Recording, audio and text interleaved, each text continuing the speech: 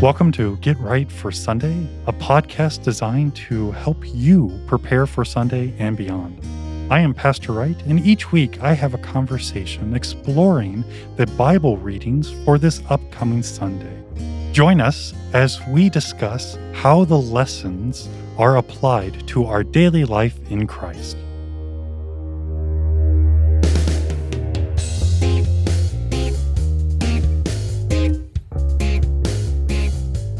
Welcome to Get Right for Sunday. I am Pastor Wright. And I'm Vicar Hill. And today we get to look at the readings for All Saints' Day. It is a festival which we celebrate those who have gone before us to glory. If you would like to listen to all the readings for All Saints' Day, you can do that by listening to our readings podcast that was produced and dropped previously to this episode. So today we're going to specifically look at the gospel lesson, St. Matthew chapter 5, verses 1 through 12. And this is part of the Sermon on the Mount. Actually, it's the beginning of the Sermon on the Mount. And it's called the Beatitudes, the blessings. And we have Jesus, and I love how it begins. Seeing the crowds, Jesus went up on the mountain, and when he sat down, his disciples came to him. And he opened his mouth and taught them, saying, Blessed are. And blessed are, blessed are, blessed are. And he blesses everybody. Or actually, he states, you are blessed when you have or when you do. So, Vicar, I wrestled with this text. Is Jesus telling us to do something? Is this Jesus being the new lawgiver, continuing Moses and just coming down from heaven, coming down from on high with more stuff that we have to do? So superseding Moses with now a new law that people have to, that it's been interpreted that way by many people before. I think even Luther took it that way. Either way, it's been interpreted that way by many people before. But here we have, I don't see this as a list of things to do, but rather describing a state, a condition that people are in. And it's interesting because the word blessed here, we kind of think, and it's even used by the kids nowadays. Blessed means you've got all the stuff you want. Ooh, right? Okay. Hashtag blessed. That means like you got all the things you want. But that's not really what's going on here. It's not like this state of eternal bliss and happiness because everything is just the way you want it. There's a little bit more to it, especially as we see Jesus kind of unfold all these blessings, all these conditions that people are in. So I appreciated that, and especially in the sense that well, first of all, I want to be blessed. I want to have all these good things. But we have this really odd statement, and this is just verse 3. Blessed are the poor in spirit, for theirs is the kingdom of heaven. And so if we're to do your hashtag, because I know you're hip and cool, so I'm blessed and I have all the good things because I'm poor in spirit. That doesn't mesh together. Yeah. Because now I'm poor in spirit. That means I'm downtrodden or have issues, but now I have all these good things happening. How do we deal with that? So there's a lot going on here throughout the whole passage, really. But one of the things that I was seeing repeatedly as I was kind of looking at resources for this is verse 3 is kind of the key to reading the rest of these verses. And really consistently what I was seeing was, blessed are the poor in spirit is really describing the condition, the nature of someone, in our case, for all human beings, a sinful, fallen nature, the condition of someone who cannot save themselves. So we have this idea that you're poor in spirit, being that you recognize that alone you cannot save yourself. You can't bring yourself out of this sinful condition. And so you're kind of stuck in this sorry state of existence of not being able to help yourself. Therefore, you need some sort of outside source to come save you. Okay, so if I can't help myself and I'm poor in spirit, why do I get the kingdom of God? We would say because of the one speaking this. Okay. Okay, so we have Jesus here. And it's this idea that since you're poor in spirit, you recognize, we'll just go full Lutheran here, you recognize your sinful condition. You recognize that you're a poor, miserable sinner who cannot save yourself. You need another. And it just so happens that we have another who's speaking these words to us. So we have a Savior who is coming and we'll see later in Matthew's gospel, coming to die and to rise for us. This is where it gets a little tricky, because we have this idea that we're being blessed here and now, but we do not experience the full riches of God's blessings that will only come on the last day when Jesus returns. There's the resurrection of all, and then he restores fully creation. So there's a lot here. So I really, really like that. You said a lot, and with that, especially with the idea that blessed are the poor in spirit, and when we recognize our poorness, this is the reality of what sin has caused. This is the reality of who we are left alone. And it's actually really hard to recognize this. And when you said, the hashtag blessed means that you have all these good things happening, or you have these good things, it's really hard to look at life and say, I'm not that bad. I'm not that poor in spirit. I'm not, things are okay. Why do I need this or that? Why do I need the other or another? And this is confession of sins. This is the recognizing our weakness, and having this to be the first beatitude, the first blessing, really hits home where we are and who we are. We are sinners in need of salvation. We are sinners in need of forgiveness. And with this, even in this first verse, even though it's 3, it really sets the stage in your poorness and your recognizing of your poorness. What is given to you? The riches of heaven. And I liked what you said, the idea that we're talking about our reality and our situation on this side of heaven, and then we get to look forward to heaven. And I want to pick on you just a little bit on this. And we were doing this, I think it was yesterday when we were working on preparing for this podcast. What's so great about looking forward to heaven when I'm poor in spirit now? What benefit do I have with all the riches of heaven when I have the trials, the tribulations, the heartaches, the whatever bad stuff. The persecutions that will come up later in our passage. Yeah, I'm poor in spirit. I am downtrodden because I am truly afflicted with my sin and the realization I can't help myself. And even in my belief, help my unbelief. What good is it to look forward to heaven? Well, it's this interesting, Lutherans, we really like paradoxes. Yeah. We like statements that seem to be in conflict, but we know they're not necessarily in conflict. There's a little nuance into our existence. So what we're describing here is really this idea of the now and the not yet. Yes, and I greatly appreciate you bringing that up. So we live in the treasure that is Christ right now. Namely, we have the forgiveness of our sins. We are fully pardoned of our sins. We're righteous before God. But since it's the now, there's still trouble, trials, persecutions, all the things that come with this sinful world. Okay, so there's the now side of our paradox, but we also have a not yet. And not yet just simply means there's still more to come. And namely, on the not yet side, we have Jesus returning, restoring all things, at which point there will no longer be trials, troubles, persecutions, because he's going to restore all things.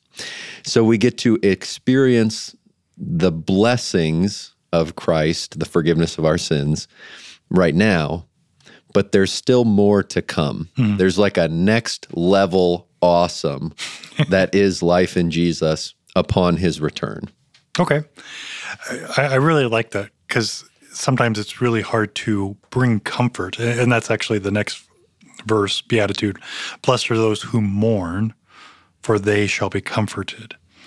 And the whole idea that in the midst of a funeral, in the midst of losing someone you love, yes, we preach boldly and with confidence that person has the resurrection. Now go home and wait for it. Mm-hmm. And they almost sound like empty words. Jesus died so this person will live. Mm-hmm. And then we put that person in the ground because they're still dead. Well, and the mourning that comes with the loss of a loved one, that really kind of encapsulates that now part. Yes. Because death, bodily death, is the result of sin. Mm-hmm. But like you're saying, when we have a funeral service of a Christian, we also have the hope of the resurrection. So it kind of embodies both the now, which comes with, yes, we trust the promises are there. We are Christians now. We believe we are righteous before God because of what Christ has done. But that also comes with the pains, the burdens of this life. In that case, would be death. So we have both going on there. Well, yeah, as Lutherans, we need to be comfortable with paradox, and especially within the Lutheran service of funerals, we do the really goofy thing of joyfully mourning. Again, two things that shouldn't be put together. Mm-hmm. That's exactly what we do. And again, the now and not yet. You have the resurrection of eternity, now and not yet. We have that promise and we live in it, but we're not experiencing it yet. And there's this anticipation and there's this wanting and waiting. And this is why we have that blessedness that comes in this text, because waiting's hard.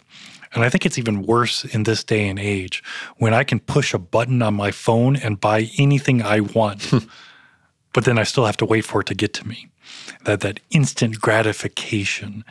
And the great thing about the gospel is even in this waiting, even in this anticipation, we have that promise of something so great. It really is beyond our comprehension.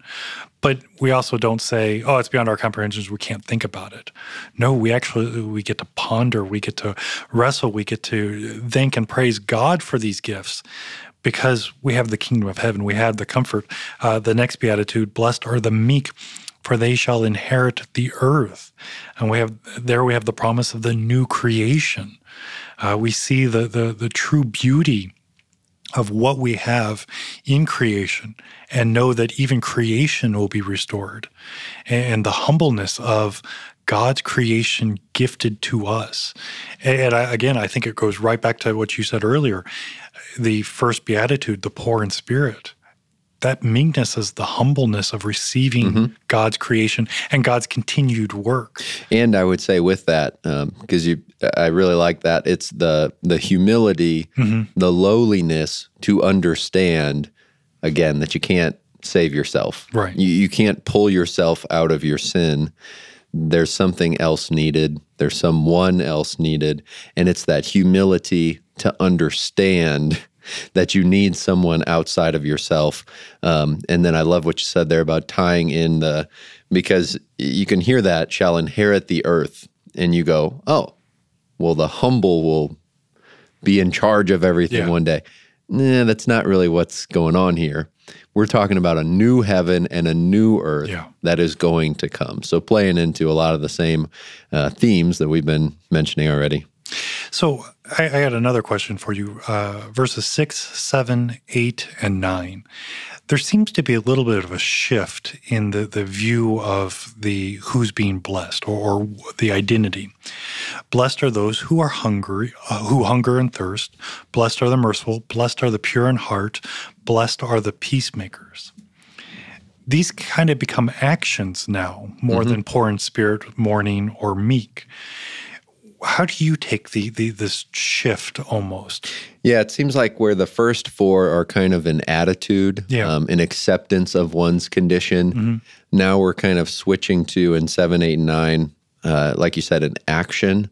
And I think what's going on here, and again, there's the Beatitudes have a lot of ink spilled upon because of them. So there's a lot of research to look at here, but we kind of have this idea that now that you have the attitude of one who's in need of a Savior, you are saved by Christ, that changes you. And if you are changed, now there are things to do. You are merciful because you have received mercy. So it's this attitude then spilling over into actions, which is really what the Christian life is all about. If you have faith, that's great, but faith without works is dead. Right. Nobody can really know you're a Christian if you don't act like it.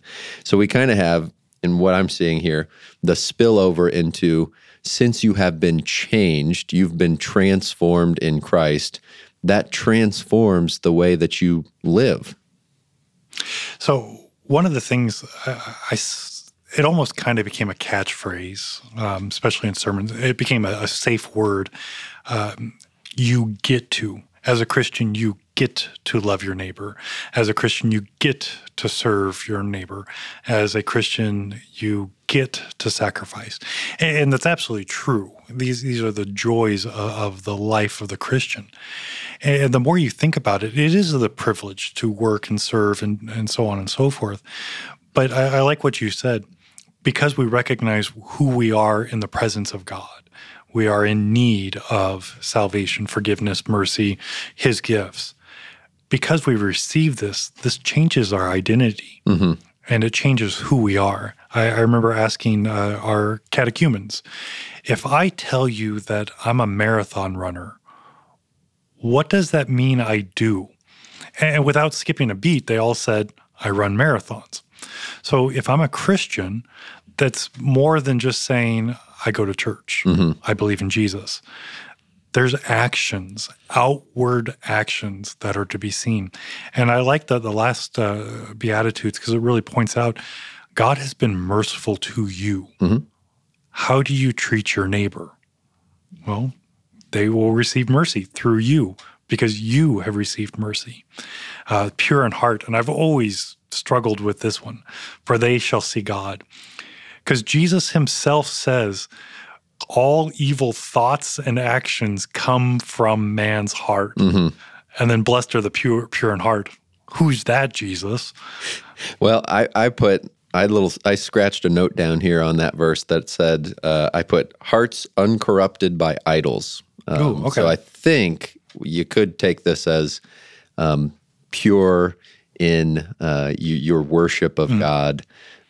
You're not letting your defiled heart defile your actions by worshiping other gods, fearing, loving, trusting in other things besides God. Because to me, that kind of fits in with the action part. You are living your faith out as a Christian, which means you're only worshiping one God. Right. No, I think there's a lot to that.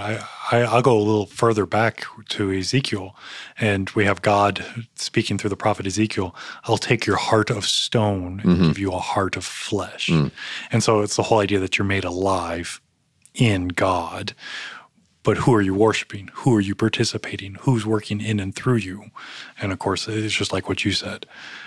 God is at work. God is being worshiped. And that defiled heart has been taken away because it is the heart for Christ, which means that you now have a heart for your neighbor and you get to serve, you get to love because that's what you do.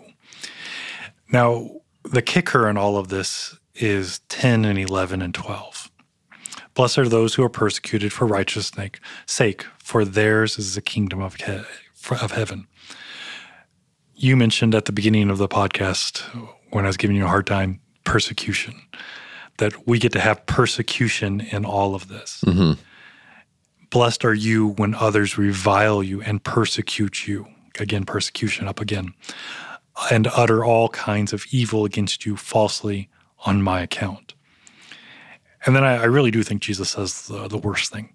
Rejoice and be glad, for your reward is great in heaven. So they persecuted the prophets who were before you. And it's almost this if-then statement. If you're being persecuted, then everything will be good. Vicar, I'm not that persecuted. I don't have people seeking my life. I'm sure people speak evil against me, but they're pretty good about it because it's always behind my back. Yeah. I don't have anybody challenging me for my Christian faith. Right. And that's kind of the world we live in. Mm-hmm. And that's not to say, we don't get made fun of or talked badly behind our backs, like you're saying, but there's, at least not to this point, there's not a physical threat against us. We can walk into this church every day of the week and there's no problem with it. There's no issue. So the persecution here might be a little bit of a disconnect for us sitting here today, but we can see that is truly something that happens around the world, and you never know what the future is going to hold in store for us. But so there is a bit of a disconnect there, because it's easy to say, well, people are trying to censor us or do this and that, but I show up every day and I feel pretty comfortable, like you were saying. Yeah. So with that, make no bones about it. We're being persecuted. We have Satan and his demons. They're out to get you. They're out to pull you away from what God has blessed you with. And he's going to use your flesh. He's going to use your family. He's going to use your community, and this world. We are persecuted. Now, again, I'm not worried about anybody who attends Holy Cross that their life is threatened because they show up here. But that's not promised. Mm-hmm. And we need to take that serious. And I think with this idea of being persecuted, we have to look at why would one be persecuted? Yeah. And I think that kind of hinges on verse 9 here. Blessed are the peacemakers. Mm-hmm. It was interesting, but I saw a note here that the same peace that's mentioned here in the Greek is used in Matthew chapter 10 when they go out and spread the word of peace. So it's this interesting, well, what is a peacemaker then? It's one who's sharing the gospel, one who's speaking a word of peace, words about the Prince of Peace, Jesus Christ. And because that's what you're speaking, that's why you're being persecuted. Yeah. It's not because, you drive a nice car and so people are jealous. It's persecution for a specific reason, being confessing Christ to those in the world around us. So there's a kind of a connection there that we shouldn't miss, because that's the source of the persecution that Jesus is kind of saying that you can rejoice in. Right. And with that, it's the whole idea that Jesus himself flat out says, you will suffer for my name's sake. Mm-hmm. Just because we're Christians, just because we have faith and salvation, we're not promised a happy-go-lucky life. We're frankly promised a hard life. And that's different for everybody.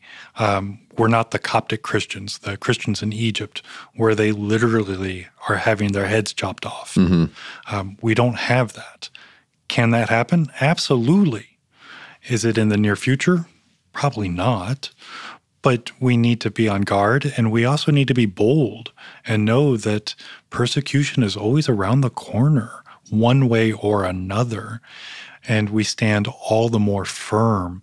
And with that, too, the verses 11 and 12, it kind of appears that these are the actual hearers and receiving these beatitudes, these blessings, because they understand the hardship of their life because of what they're confessing, because of what they're looking forward to, and because what they're not willing to let go of.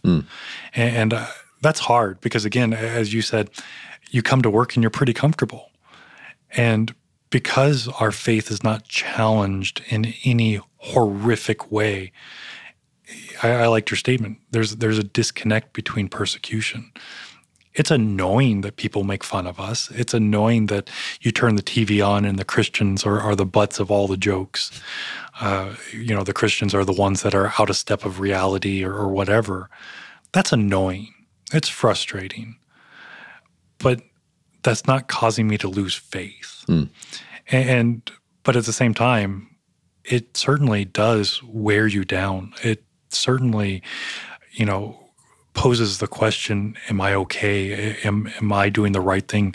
Because the world has turned against me. And as you're saying that, it kind of reminds me of elsewhere in the Gospel of Matthew, Jesus makes the statement that he came to not bring peace, but a sword. Yeah. Meaning, speaking the truth of Jesus is not going to be accepted by everyone. It's going to divide people. It's going to divide families even who are not on the same page with who and what Jesus is.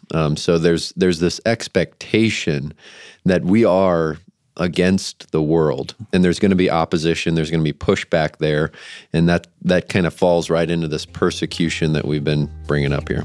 And all the more reason to hear the Sermon on the Mount, especially the Beatitudes, as Jesus gives them to you. Blessed are you because of me. And this is your identity. Thank you for listening because I have brought you to live forever. I know that your time is valuable, and of Here all the things that you could have watched or listened to, you have chosen to deepen your biblical understanding with Get Right for Sunday. Would you take a moment to give a 5-star rating of this podcast on Apple Podcast or your favorite podcast platform? This actually helps others to be able to find Get Right for Sunday. Again, thank you for your time, your prayers, and support.